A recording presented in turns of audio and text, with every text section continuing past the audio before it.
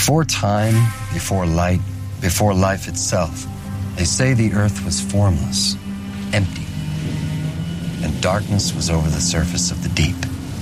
That darkness hovers there still, eternity whispering in the crash of the waves.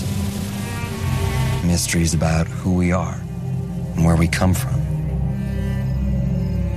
We suffer, we toil, we live and die, never knowing why we're born into this life. Whether it's to serve good or evil. That was the voice of reporter Carl Kolchak from the case known as The Source, which originally aired on November 10th, 2005. We'll also be discussing the second part of the episode, which was called The Sea, and aired 3 months later on February 24th, 2006. The Source was directed by Stephen Schill. The Sea was directed by Elodie Keene. Hopefully I got that name right. Both episodes were written by series creator Frank Spotnitz. Along with me is ace reporter Chris Stashew. I'm here, and right now, honestly, I'm wondering why we watch these episodes. The world wants to know, what did you think about The Source? And I'll ask it now, because it's a two-parter. What did you think about The Sea as well? Oh, boy. So, we had Richard Haddam on the last episode, and I was defending Night Stalker, the 2005 show. And I said, well, it's not as bad as everyone says it's going to be. Yeah, no, it is as bad now. It really has gone into a place with the plot and the story that I find to be really indefensible and really muddled, and on top of everything else, so bizarre that this is kind of the big, like, you know, if we're talking about another show with a mythology, like, this is the wrap-up of, like, the Yellow-Eyed Demon in Supernatural. This is the wrap-up of the Mulder's sister storyline. They're doing it, like, 7 episodes into the show, and the wrap-up to it is so stupid and so just... It falls so flat that it feels like, why did we even give a shit about an underlying mythology that they kind of bring up but kind of don't? Did they wrap anything up in these episodes? That's my point. Like, they're trying to claim that they did. At the end of The Sea, it's like, Kolchak has this, weighty words that don't mean anything monologue, and that's really what most of Kolchak's kind of monologuing to the camera is, or narration, is just like weighty words that mean nothing. And it's like, dude, nothing happens. And like, these 2 episodes, I watched them each twice, and I had no idea what the fuck was going on by the end of it. So I am curious, Mike, what did you think of The Source and The Sea? And I keep wanting to call it The Sauce and The Sea. From the sauce to the deep blue sea. Yeah, it makes me feel like a total chump. Like, we keep saying, like, oh yeah, no, 2005 Night Stalker, it's not that bad, it's not that bad. And there were a couple good episodes, but this is just, it's not good. It's not good at all. This is where it takes a turn. This is where the turn happens, clearly. Well, they didn't do themselves any favor, or ABC didn't do the show any favors by doing a 2-parter and having the second part never air. And whoever wrote the IMDb description, oh my God, it's like, I was looking up to see if the name of the episode is The Sea or The Source Part 2, and the first thing it says is, Jane survives the killing at this Korean grocery store. And I was like, whoa, okay, I guess that ruins any sort of suspense that I might have had. But even when the episode starts off as like, last time on Kolchak, but it's going all the way back to the first episode. And it's like, oh yeah, don't forget, Kolchak killed his wife and blah, blah, blah. And it's like, oh, okay, this feels like it's coming out of left field because, yeah, we've gone how many episodes now with nothing talked about? Like 5 episodes. Yeah, we get like a little hint of that here and there. We get like, I mean, we haven't seen the thing on his wrist since the first episode. And when he shows it to Perry in The Sea, and, oh, where'd you get that from? I was like, oh my God, he never showed her that? I thought for sure by now he would have showed her. I just don't... Again, like I was saying, it comes back to, in my mind, this is supposed to be the underlying mythology that drives this show, that drives the Kolchak character in this show. And who cares? They don't do a very good job of making us care. So they try to psych us out with all of these red herrings that they give us. Like, they introduce us to this character, Victor, in this one, and they have him coming in with this duffel bag full of money, and he's there with these guys who are all speaking Spanish, or you're like, okay, well, this is some sort of like a drug deal or a hostage situation or something's going on with that. And then these 4 bikers show up, and for whatever reason, they don't show us the bikers' faces for the longest time. And they don't show them, I think in like the first 3 attacks, they don't show these bikers' faces. So I'm just like, wow, when they show these bikers' faces, it's going to be some shit, man. They're going to be really fucked up, or something's going to be going on here. They're going to look like those demons that come in and kill David and his family in American Werewolf in London or something. They show us the bikers, and I'm just like, oh, it's like biker dudes. There's a bald guy with sunglasses and a dude with long hair. Okay, why did you not show us their faces? What was the point of that? I have no idea. And I didn't even realize, and you're going to laugh at this, and maybe I'm dense, I didn't realize that those 4 bikers were supposed to be the 4 horsemen of the apocalypse. No fault of my own, they don't really explain it. They don't even hint at it. Like, they hint that they can't be killed, but, I mean, outside of that... It would be as much of a stretch to say that Leonard Smalls from Raising Arizona is the angel of death riding on a Harley motorcycle. You know, it's like you could read that if you want, or you couldn't. You know, it's like it doesn't really make any difference if we call these guys the 4 horsemen or not, because they could just be 4 zombies. I mean, when they start showing them being shot and not being killed, I'm just like, oh, well, this reminds me of the opening of like Magic Cop or the opening of Dead Heat, you know, like using zombies to do your dirty work, you know, using golems to do your dirty work is centuries old here. So what's the big deal? And then, yeah, I mean, I guess because the one had all these skull rings on his hand, I was like, well, I guess maybe that's the angel of death. One doesn't come in and bring famine, and one bring plague or anything. So it's not like they have superpowers. I mean, they did it much better on another show that you just mentioned, Supernatural, where they actually had the 4 horsemen represented there, and they had like the power of plague, the power of death, the power of this. So, and these guys, yeah, they're interchangeable. I mean, I don't even remember 2 of their faces. I just remember a dude with long hair and a bald guy, and that's about it. So you mentioned that there was a 3-month span of time in between The Source and The Sea. The show was canceled. The Source is the last episode of the show that was ever aired on ABC. The remaining episodes, aka the 2-parter and the last 3 episodes, were on iTunes, which is insane. Did some of them show up on Sci-Fi as well? Yeah, so some of them showed up on Sci-Fi, but they also showed up on iTunes. Right. And this was before iTunes was like really a thing. I mean, this is before even Netflix had streaming. Right. This is 2006. I mean, this is around the time when like iPhones were a new thing and people didn't know what an app store was. People were still talking about, you know, what is this thing called podcasts? I mean, still people say that today, but I was about to say, what is a podcast?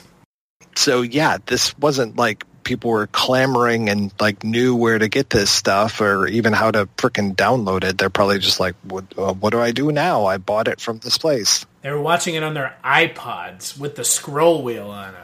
That is the crazy thing about the way that this show ended up, is you have the first 6 episodes air on ABC, and then it's canceled in the middle of a 2-parter. And the 2-parter ends up being shown on iTunes, and if you were interested in this show, you feel a little gypped. I mean, to be perfectly fair. Oh, triggered. That's a hate word right there. Gypped. Is it? Yeah. No. Yeah, you're talking about gypsies. Oh. The Romani do not appreciate that. Oh, wow. Okay.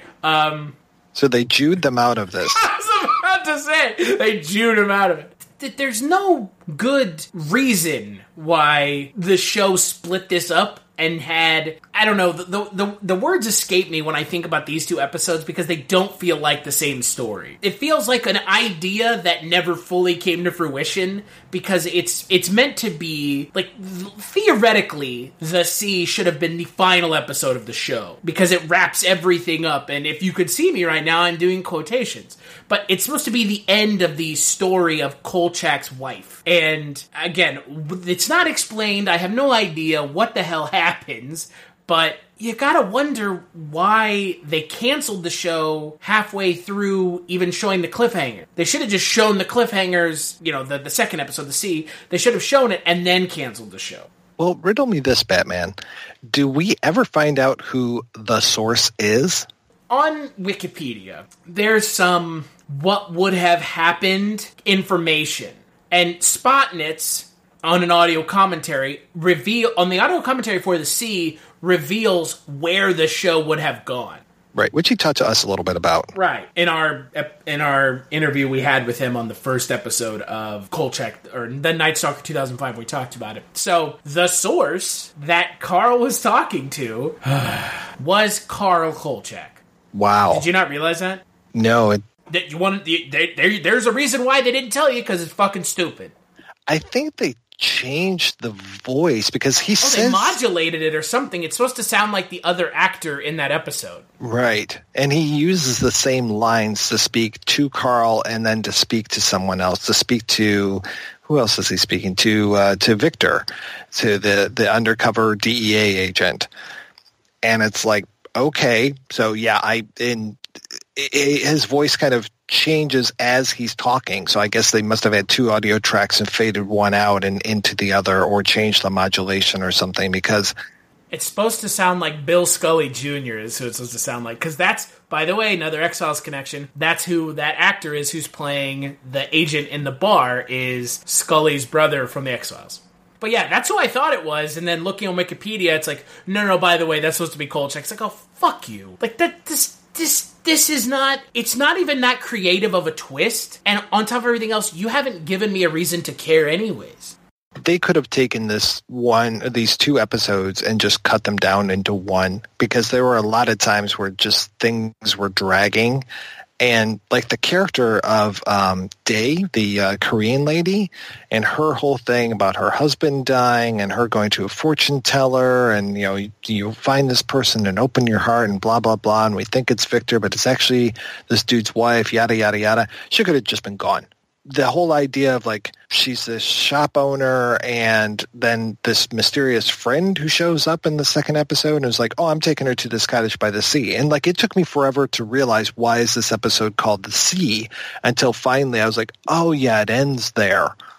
But I mean, it took a long time. I mean, but then again, my iTunes reviews tell me how dense I am about a lot of things, so I'm not surprised I didn't get it. I'm very, very dense. So here are the what else would have happened stuff. And again, all of these things are essentially in regards to The Sea and the Source, because the final 3 episodes of the show are standalones. They're monsters of the week, which sets me up to hope that maybe this was kind of the biggest stumbling block that the show had outside of Malum, which Malum, The Source, and The Sea are quite possibly the 3 worst programmed back-to-back-to-back episodes I've ever seen of a TV show in the history of TV. But so the kind of the plot points that would have been further explored had the show not been mercifully put out of its misery. The bikers that were chasing Victor Kaleka are the 4 Horsemen, the Pale Rider being the biker with the long blonde hair. The mark on Carl Kolchak's wrist is the mark of evil. If the series had continued, there would have been more living people with the mark on their wrist. Kolchak would have been told the opposite, that the mark is a sign of goodness, by a mysterious man later in the season, but the truth would have been told to him by the end of the season. The victim on those wrists the mark appear only after their death are in fact marked as good. Linda Kaleka and Julie Medlock would have appeared at some point in the future. During the episode The Source, Kolchak passes a sign with a pyramid on it, which they make a point of lingering on in the episode. On the commentary, Spotnitz noted that the pyramid is in fact the symbol of a group, and that all the members have the symbol on their wrist. The pyramid means the opposition of good and evil. Okay, who cares? So there's an underlying mythology to the underlying mythology, and Kolchak's wife dying was just just another step in building out this mythology. But none of that even sounds interesting. And that's a shame. I mean, I would have... Here we go. I want my cake and I want to eat it too. Here we are talking about the 1974 show. You know, hey, I would have liked a little bit more consistency and had these characters build up from week to week kind of thing and actually like make references back to things that had happened before.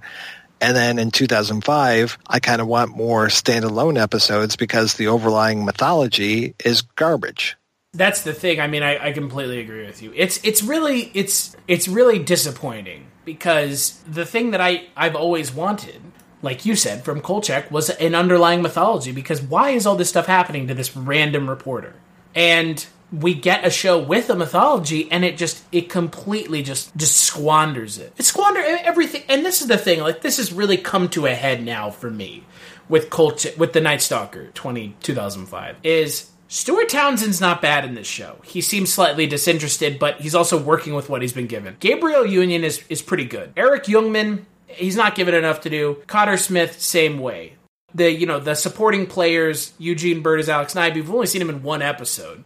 Ed Head, one of the better side characters we've seen, and Bernie Fain, again, not terrible. I mean, an interesting. He's given more to do in this episode. So the problem with this show really boils down to the writing.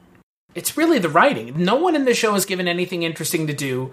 The underlying mythology feels like they were trying to emulate better shows, and they didn't have the capabilities or the wherewithal to make it as successful as the shows they were copying. Because they're aping the X-Files here. Like, really obviously. I mean, to the point where you've got a female and a male lead that are running around together, and one is a believer and one is a skeptic. What show does that sound like? Was this hacker character, was she in previous episodes? Because she just seems to come out of nowhere. Best of my knowledge, she was not. Okay. And then all of a sudden it's like, she's right there in the thick of things. I was like, whoa, whoa, whoa. What are you doing? Here's my friend, by the way. It's like, what? She's a super hacker. Oh, okay, great. She's in two episodes, and you've seen all the episodes she was in. Oh, wow. Yeah, that was just such a contrivance. Well, it's unfortunate because, again, she's actually pretty good. Yeah, no, she's not bad. Her character is interesting. And actually gave Cotter Smith something interesting to do finally as well. I wish the hacker had been there from the beginning, or make Jane a hacker as well as a photographer. Why not? I mean, give him something to do, man. Give him, like, yeah, he's out taking photos, but also he can dig up all this information. He's going to be the next Kolchak, like in the next life, and once Kolchak is out of there, he will carry on that mantle. You know, let's have him be that guy. You know, let's have him have the skills. Instead, he's been kidnapped. He's been, abused. In this one, we think he's dead. I mean, he's a damsel in distress. Oh, are we really supposed to care with that cliffhanger, though? That's the real question. Is that cliffhanger, again, that cliffhanger is really, falls flat. It's really not a cliffhanger, because you know they're not going to kill his character off. I want to talk about the scene where Scully's brother gets it, because that was the most tonally weird scene in this whole thing. I thought I was suddenly watching a Tarantino movie. Or a Robert Rodriguez film. Because it's the four horsemen, bikers, coming in and shooting at the place and shooting this guy, and the jukebox is playing So Groovy Now, or whatever the name of the song is. I'll have to look it up and play us out at the episode with it. And it is so loud and overbearing, and it just goes on for way too long, and they don't know what to do while this is happening. They don't have enough stuff to cut to, so they just keep cutting to the actual jukebox itself and the lights on the jukebox. And I'm like, what the fuck are you doing? This just is stupid. This is not stylistically relevant at all. It isn't adding anything to the scene, and it just feels wrong. Yeah, I guess it's a stylistic choice, so it's kind of good that they were like, oh, we're going to do something different. But at the same time, when none of the show has had anything like this up until this point, it sticks out like a sore thumb. Reach Out of the Darkness by Friend and Lover. And it's a great song. It doesn't work, though. No, yeah, and it's a great song, and it plays, it'd be a good counterpoint to a scene of violence and all this kind of stuff. It's got the makings of it, but they just don't know what the hell to do with this. And that's unfortunate because, again, there's so much about this show that I want to defend. But when we look at an episode like this, it's indefensible. It's just indefensible. You can't defend these two episodes. They're just bad. And this is where a lot of people, I'm sure, go when someone thinks of this show, they go, "Oh yeah, The Sea and the Source. Those episodes are fucking awful." And it's like, yeah, they kind of are. They're not kind of, they are. And it's unfortunate because the other episodes outside of Malum haven't been terrible. They've actually been rather decent. I don't know. I feel bad for Stuart Townsend. I feel bad for the cast of this show. I kind of feel bad for everybody because just hearing, Spotnitz talk about the way that the studio fucks stuff up, I mean... Oh, it is... This right here is, if you want to point someone and be like, this is what happens when a studio meddles, these two episodes are like the microcosm. It's like, how do you completely mismanage the storyline, like the mythology of a show in 2 episodes? Like, look at some of the best cliffhangers of TV shows you can think of. The ones that stand out to me personally are, I think it's season 2 or 3 of The X-Files, where Mulder gets blown up in the train in Anasazi, and you've got this amazing cliffhanger where Mulder's in the train trying to escape, and it gets blown up, and you're like, oh shit, how is he going to get out of this? Or, I'm trying to think of another show. As soon as you say best cliffhanger, the thing that immediately pops to mind is Best of Both Worlds, Star Trek The Next Generation. Where there was actual worry that Picard may not ever come back. Or even, again, for me, more contemporary, the first season of Supernatural, the way that it ends. Where you have them being in the Impala, getting T-boned, you have the trucker with the yellow eyes being taken over the yellow-eyed demon. It's like, holy shit, that's how you do a cliffhanger. This is how you hook the audience, because the whole point of a cliffhanger is to get the audience to tune in for the next season, to get them excited to watch what happens next, because undoubtedly there's been a slight falling action wrap-up at the end of the episode, unless this is the final episode of the show. And this show doesn't do a very good job of giving you a reason to tune in next week. Because, he's not going to die, and Kolchak ends up being in jail for so little an amount of time, it's almost played off as a joke. Yeah, they said, what, you were in there for 5 hours or something like that? It's like, what the fuck? And it's not even one of those things where we put Kolchak in jail and then a murder happens and they go, oh, it couldn't have been Kolchak. Because he's not in jail for murder. He's in jail because he won't give up his source. And he won't give up his source because he doesn't know who his source is. It's so ridiculous. Mike, he didn't know who his source was because... It's him. Bum, bum, bum. Oh, my God. Isn't that like Dirk Gently's holistic detective agency kind of shit? I mean, that's just, oh, man. And little did Kolchak know that he was the source. It's like, oh, God. That works for John dies at the end. It works there. But this kind of stuff, when are we... But the thing is, is there a time travel aspect to this show? Is there an alternate dimension aspect of this show? That's what I want to know. I don't give a shit that he was the source. If we could speak to Frank Spotnitz again, I would want to ask him, how are you doing that? What is the mechanism by which Kolchak is talking to himself?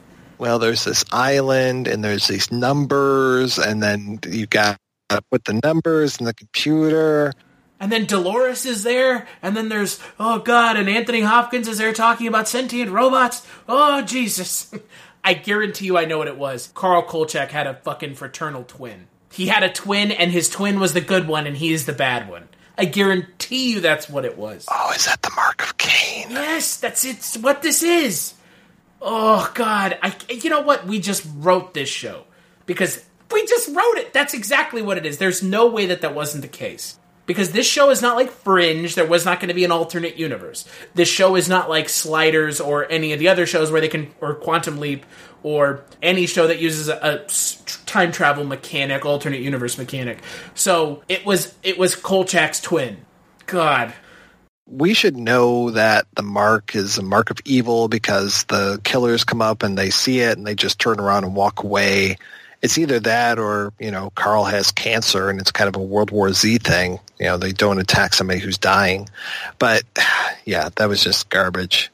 The Bikers reminded me of another show that I have yet to see the 3rd season of because I liked the 1st season a lot and the 2nd season I wasn't too hot on, which was Preacher.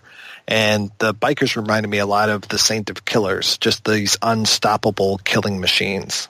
Again, if they had made it obvious that the bikers were intended to be the Four Horsemen, I would have been on board 100%. I love stuff like that. Even if they had given them different colored motorcycles. So we've anything. Something that ties, it's always tough for me to tell what a white horse is versus a pale horse. What I don't understand is if you're going to do that, why don't you just fully commit? Don't pull this, really weak-ass version of the Four Horsemen. Do something interesting. I get that this is supposed to be grounded in reality. I get that this is supposed to be, a new age, more modern take, a contemporary take on Kolchak. But that's not to say that the show hasn't done some goofy shit up until this point. It's if you really went outside the box and you did something stylistically interesting, I mean, you might have actually saved the show, because the show feels kind of if you don't realize that they're the Four Horsemen, this show just feels like a really bad CSI. In spots, it really does. It feels just kind of like, CSI Boise to some extent, where it's this show's not getting picked back up. It's kind of a lark. It's got a little bit of an interesting spin to it, but ultimately, they never really commit to the stuff that would make the show interesting. And the Night Stalker title should have given away. The original show had vampires and boogeymen and matchy manitows. I'm saying it wrong on purpose, I know. It had all this really over-the-top stuff, and that's why it's such a memorable show, is because it fully commits to how insane the stuff is in the show. And this show's you know what, we don't have to commit to that. Just make it about as bland as humanly possible for as many people to enjoy. The way that you even described it being, CSI Boise, the way that Perry in this episode, there was a moment where she's at a crime scene and she comes over and immediately starts talking to the Korean lady, just watching, and then I'm like, wait a second, she's a reporter. These cops should probably kick her out of here until they have time to talk to the witnesses. It just didn't make sense the way that she was just embroiled in all of this stuff. And I was like, yeah, they're hanging out with FBI agents, but they're not FBI agents. The side plot with the Korean woman in her store, again, felt like it went nowhere, because it did go nowhere. Spinning the wheels is all it felt like. They don't know if she speaks English. Sometimes she speaks English. Sometimes she doesn't speak English. And it's just okay, well, I understand having a limited knowledge of a different language and stuff. That's fine. But it just felt like it would either move the plot forward or not, depending on what they needed her level of English to be. And I was like, oh, this is so just wrong. And yeah, and then the weird romance plot that's happening there, and she's got the friend at the store. She says he's just a friend. But he's got what she needs, though. I can guarantee you that. Oh, snap. That she's falling for this FBI guy or this DEA guy, and then when she finds out that he's married, but don't worry, and then, his wife is actually alive. I mean, they're constantly trying to pull the rug out from under us on this.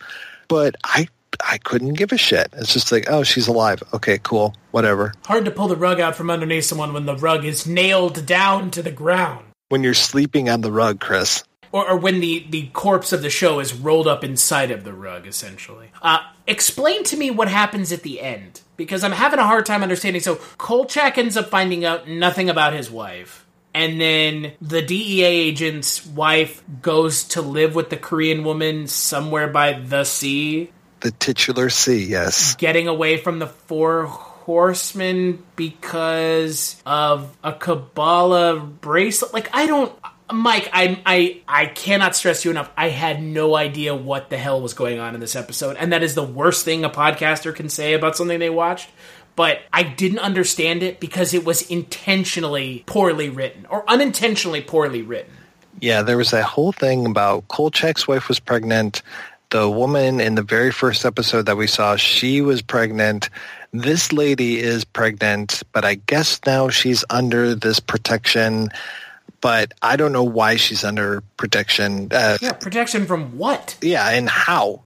Is it just because she's living with two Korean ladies? Are they just are they magical? Instead of magical Negroes, they're magical Koreans? Scissor triangle, that's what it is. Oh. It's the scissor triangle. That sounds dirty. I don't know how or what mechanism she is defended against the Four Horsemen by. So, again, it's Kolchak's wife had the fetus ripped out and she died. Everyone thought Kolchak did it. Clearly Kolchak didn't do it. That's revealed by the end of the episode. But again, the episode is so poorly written, edited. It felt like it went through like 8 different writers. And like studio heads being like, let's add this, take this out, let's do something kind of crazy. It's like, okay, can we just tell a story? A straightforward narrative, please. Because this is the most important narrative they should be telling. Because this is the story that wraps up the big question that was asked at the beginning of the show. And I'm going to do a Chris Dasher here, and I'm going to say, these 2 episodes are as long as a television movie. And think about how loosey-goosey and sloppy this thing is compared to our original 2, Night Stalker and even Night Strangler. Those are movies. This is just a couple scenes strung together. And again, we're supposed to feel like at the end of the episode that there's some sort of big conclusion and oh my god, we made a huge discovery. There's not. There's nothing. We learn nothing other than maybe Kolchak didn't kill his wife, but that's it. And it's disappointing. It's disappointing. I was disappointed at the end of the episode because they play it up to be, oh, we learned some big information. Nah, not really. Not at all. You get nothing. You lose. Good day, sir. I'm going to go on a limb here and say I completely understand now why people don't like this show. And to be fair, it is bad. These 3 episodes have been really bad. And I'm really glad that we did these 2 episodes as one episode of the podcast because, there's nothing to talk about. It's such a muddled mess that there's so much dumb stuff going on that is unexplained that it's just dumb. Just really dumb. But Kolchak is the source. All right. I want to thank John Walker for providing our theme. I want to thank everybody for listening to the show, and especially to the folks who have given us feedback on iTunes. We still have a long way to go before we've met the Chicago challenge that Chris laid down, where we do a live podcast from Chicago, maybe outside of the INS headquarters, but it's still out there. Stand on like a cardboard box and do it? Yeah, exactly. Hey, everybody, gather around. Come look. We're doing a podcast. We got a little hat, pork pie hat on the ground people can flick pennies into. Boy. Excuse me, son. Are you doing a Carl Kolchak-themed podcast? Well, I happen to be Frank Spotnitz. Boy, not to drag Frank Spotnitz. He's a great guy, and he got the short end of a very long stick. Whew, boy. But anyway, the challenge is still out there. People want to leave us feedback and, leave us some iTunes reviews. That would be fantastic. I think we still have like a couple of years to go on the show, so we'll be around here. It's not going to be our final episode, even though it feels like a finale after this thing. My God. We're nearing the end of the Night Stalker 2005, which I'm not even assuming. I know a portion of our listening audience will be very thankful they don't have to listen to this anymore. And I don't blame them because it is as bad as it is bad. Our next episode takes us back to John Huff and L. Ford Neal territory with Mr. R-I-N-G. Boy, that's going to make people mad if I just spell it out every single time. Don't do that. I won't. Until then, Chris, what is the latest over at the Culture Cast, sir? Oh, not a whole lot. Just talking about movies twice a week. Trying to deal with the fact that Movie Pass is gone because that's made everyone's life who does movie podcasting a lot harder. I do want to plug, however, and this is, we're going to shill something else on this podcast. As opposed to shilling the Culture Cast, which you've heard me shill multiple times before, I do want to shill something that Mike, you and I, along with a good friend of ours, Mr. Mike Wallace from Odd5 Films, we are endeavoring ourselves to talk about a show that hasn't gotten enough love, and by all accounts deserves some love. A oft-forgotten version of The Twilight Zone from the 80s, Twilight Zone 1985. Our podcast on that is called Dreams for Sale, the Twilight Zone 85 podcast. And if you want to check out that podcast, which you totally should, head on over to twilightzone85.com. I'm going to take this opportunity to plug another podcast. That podcast is the Chronicles from the Crypt podcast, where I talk Tales from the Crypt with my good buddy Mike Wallace. We talk about 2 episodes of Tales from the Crypt every other week. Check that out. It's a great show. If you've never seen Tales from the Crypt, I don't know why. It's awesome, so give it a watch. The real question, however, is what are you up to, Mr. Mike White? August was a crazy month. Just doing way too many episodes of the projection booth. Did specials on the last movie, Dennis Hopper's film. That was almost his last film because it kind of drove him out of the business.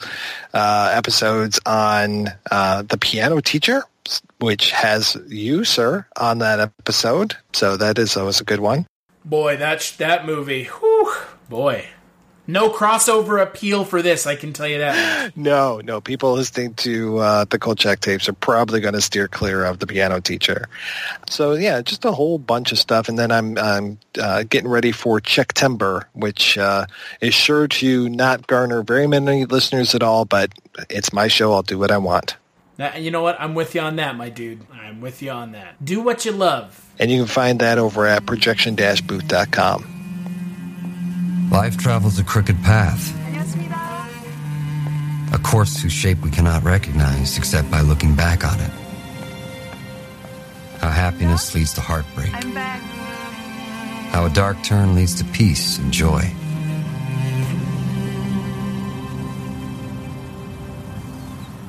Our purpose, like our destination, is hidden. But goodness is a refuge. A soft, warm light into which evil cannot see.